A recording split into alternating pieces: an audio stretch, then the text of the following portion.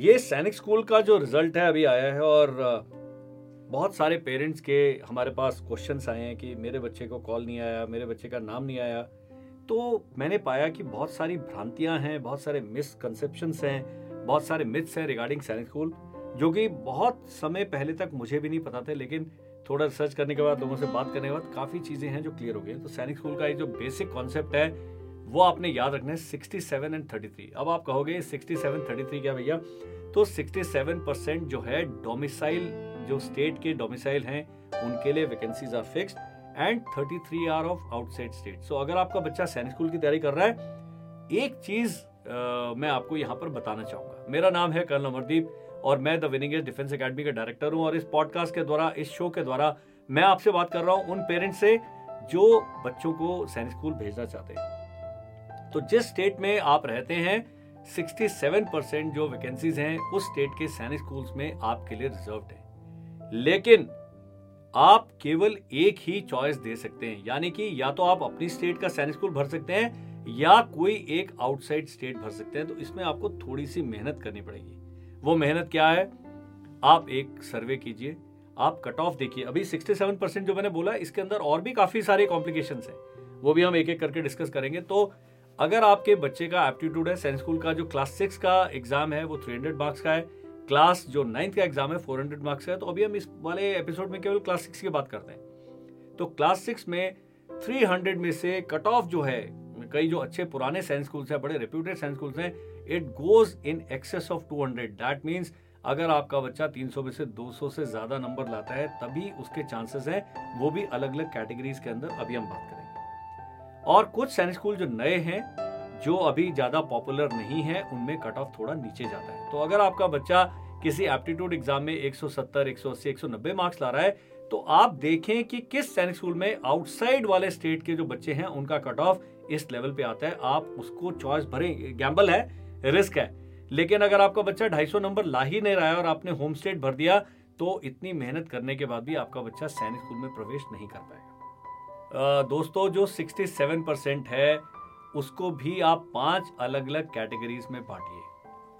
सबसे पहली कैटेगरी है एससी, उसके बाद है एसटी, उसके बाद है OBC non creamy layer, NCL, जो भी आप इसकी डेफिनेशन है आप नेट पर सर्च करेंगे आपको मिल जाएगी।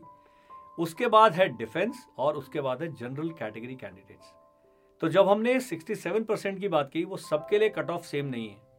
एससी कैटेगरी में जो वैकेंसीज है 7.5%, उनका कट ऑफ अलग जाएगा, एसटी में अलग जाएगा, ओबीसी एनसीएल में अलग जाएगा, डिफेंस में अलग जाएगा, और जो जनरल कैटेगरी है उनका कट ऑफ अलग होगा। ऐसा हो सकता है कि आपके बच्चे के 190 हैं और आप जनरल कैटेगरी के हैं, आपको कॉल ना आए, और कोई ऐसा बच्चा है जिसके 170 है लेकिन अपने रिजर्व कैटेगरी के अंदर वो टॉपर भी हो सकता है, उसका कॉल आ जाए। तो ये आपने आपकी कैटेगरी का ध्यान रखना है। अब मेरे पास कल एक फौजी जवान का फोन आया जो डिफेंस में भी है और जो ओबीसी के अंदर भी क्वालिफाई करते हैं। तो मैंने उनको समझाया कि ओबीसी में जो रिजर्वेशन है 27% है, आपने वो वाला कोटा अगर लेते तो शायद आपका बच्चा सेलेक्ट हो गया था। वो अच्छी बात है कि उनका बेटा दोनों OBC as well as defence दोनों में ही उसको कॉल के लिए एप्लीकेबल है, उसका कट ऑफ में इतने मार्क्स आए हैं। तो ये थोड़ा सा सर्वे करने की बात है। अब आता है आउटसाइड स्टेट। वहां पर भी जो 33% वैकेंसीज हैं वो भी इन्हीं 5 कैटेगरीज में बटी हुई, यानी कि SC, ST, OBC non creamy layer, defence and जो जनरल कैटेगरी है। आपको केवल स्कूल का कट ऑफ काम नहीं आएगा, आपने अपनी कैटेगरी का कट ऑफ भी पता करना है। अब आप कहोगे कट ऑफ कैसे पता करें, कहीं तो मिल नहीं रहा है। बिल्कुल, मैंने भी इंटरनेट पे सर्च किया, ऐसा कट ऑफ कहीं भी अवेलेबल नहीं था। 10 रुपए खर्च होंगे आपके। अगर आप 330 रुपए खर्च करते हैं तो आप पूरे 33 सैनिक स्कूल्स को आरटीआई के अंदर एक एप्लीकेशन भेज सकते हैं and school will give you that information. Is that clear? तो मैं इस माध्यम से, इस पॉडकास्ट के माध्यम से आपको बताना चाहता हूं कि बहुत सारा चीजें हैं जो हम अगर प्रिपेयर करके चलें तो हम अपने बच्चे को एक बहुत अच्छा ऑप्शन दे सकते हैं।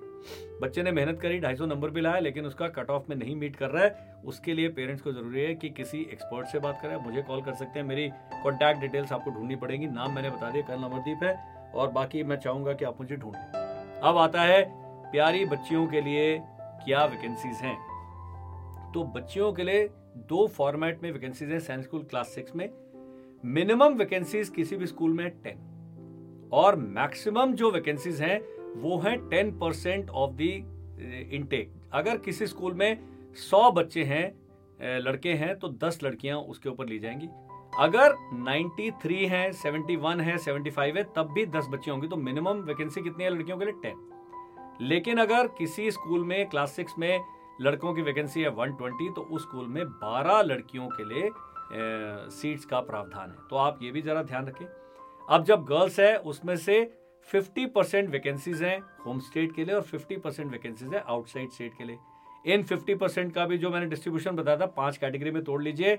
एक है SC, ST, OBC और डिफेंस एंड जनरल कैटेगरी। तो हर एक कैटेगरी को तकरीबन एक एक वैकेंसी मिलती है। अगर किसी साइंस स्कूल में 10 ही वैकेंसीज है, अगर 12 है तो एक आधा अप डाउन हो सकता है।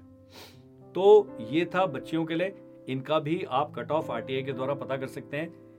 बहुत ज़्यादा इंफॉर्मेशन सैनिक स्कूल के कट ऑफ के बारे में अवेलेबल नहीं है। तो जिस सैनिक स्कूल में आप इंटरेस्टेड है, इफ़ यू स्पेंड 10 रुपीज़, बहुत आसानी से आप ये जानकारी हासिल कर सकते हैं। सबसे पहले 2021 से ये एग्ज़ाम है वो NTA यानी कि नेशनल टेस्टिंग एजेंसी कंडक्ट कर रहा है। इससे पहले सैनिक स्कूल सोसाइटी के अंतर्गत एग्ज़ाम कंडक्ट होता था, पर अभी इसकी जिम्मेदारी दी गई है NTA को। NTA एक पूरी मार्क्स की लिस्ट जारी करता है।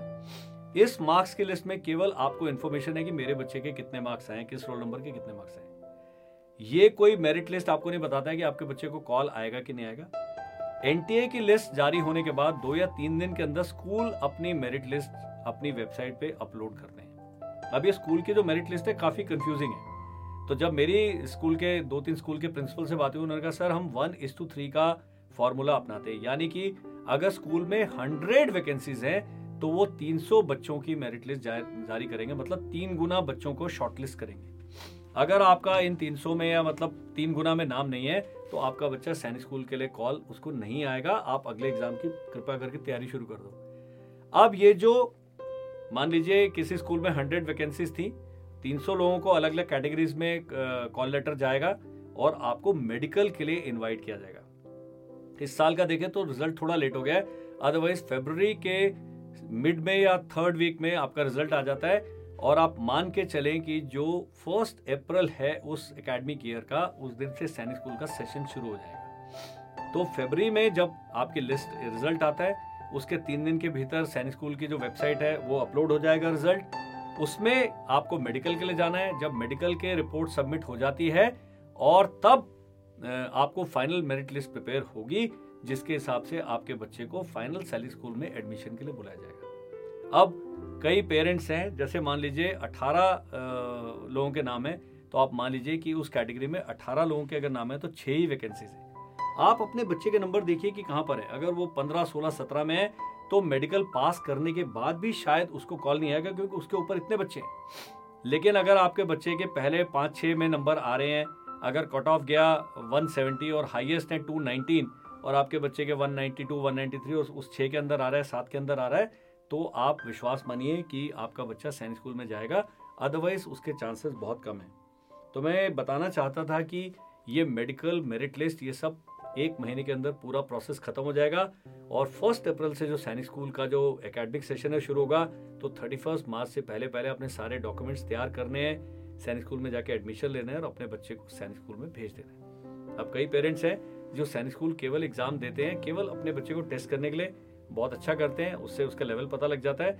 तो जो पेरेंट्स हैं जो सीरियस हैं, आप मान के चलिए कि हर कैटेगरी में 2 या 3 बच्चे ऐसे होंगे जो एग्जाम में कट ऑफ के अंदर आने के बाद भी ज्वाइन नहीं करेंगे। तो चांसेस हैं, लेकिन वो चांसेस ये जो 300% जो ज़्यादा लिस्ट बनाई है उन्होंने, उन्हीं में से आएगा। अगर आपका सैनिक स्कूल की लिस्ट में नाम नहीं है तो आपका बच्चा नहीं आएगा। एक और लेडी का मेरे को कॉल आया था कि हमारे बच्चे के 190 मार्क्स आए हैं, वो एक सैनिक स्कूल के लिए कट ऑफ नहीं मीट कर रहा है, क्या कुछ करके हम उसे किसी दूसरे सैनिक स्कूल में एडमिट कर सकते हैं? तो ये संभव नहीं है। ये चॉइस जब आप फॉर्म भरते हैं, आपको बहुत केयरफुली एनालाइज करने सैनिक स्कूल के रिजल्ट। तरीका मैंने बताया इस पॉडकास्ट के अंदर, and I am sure this podcast, this programme is going to be of lot of use to the parent जो अपने बच्चों को सैनिक स्कूल में भेजना चाहते हैं। थोड़ा होमवर्क कीजिए, थोड़ा सर्वे कीजिए, बच्चे को पुश कीजिए ज़्यादा मार्क्स लाने के लिए, ताकि वो अपनी कैटेगरी में कट ऑफ के अंदर आ पाए। This is Colonel Amardeep. मैं चाहूँगा ये पॉडकास्ट, इसके बारे में इंफॉर्मेशन आप शेयर करें अगर आपके सवाल हैं तो आप मुझे बताएं. I will prepare separate podcast for the question that you ask me. Thank you and Jai Hind.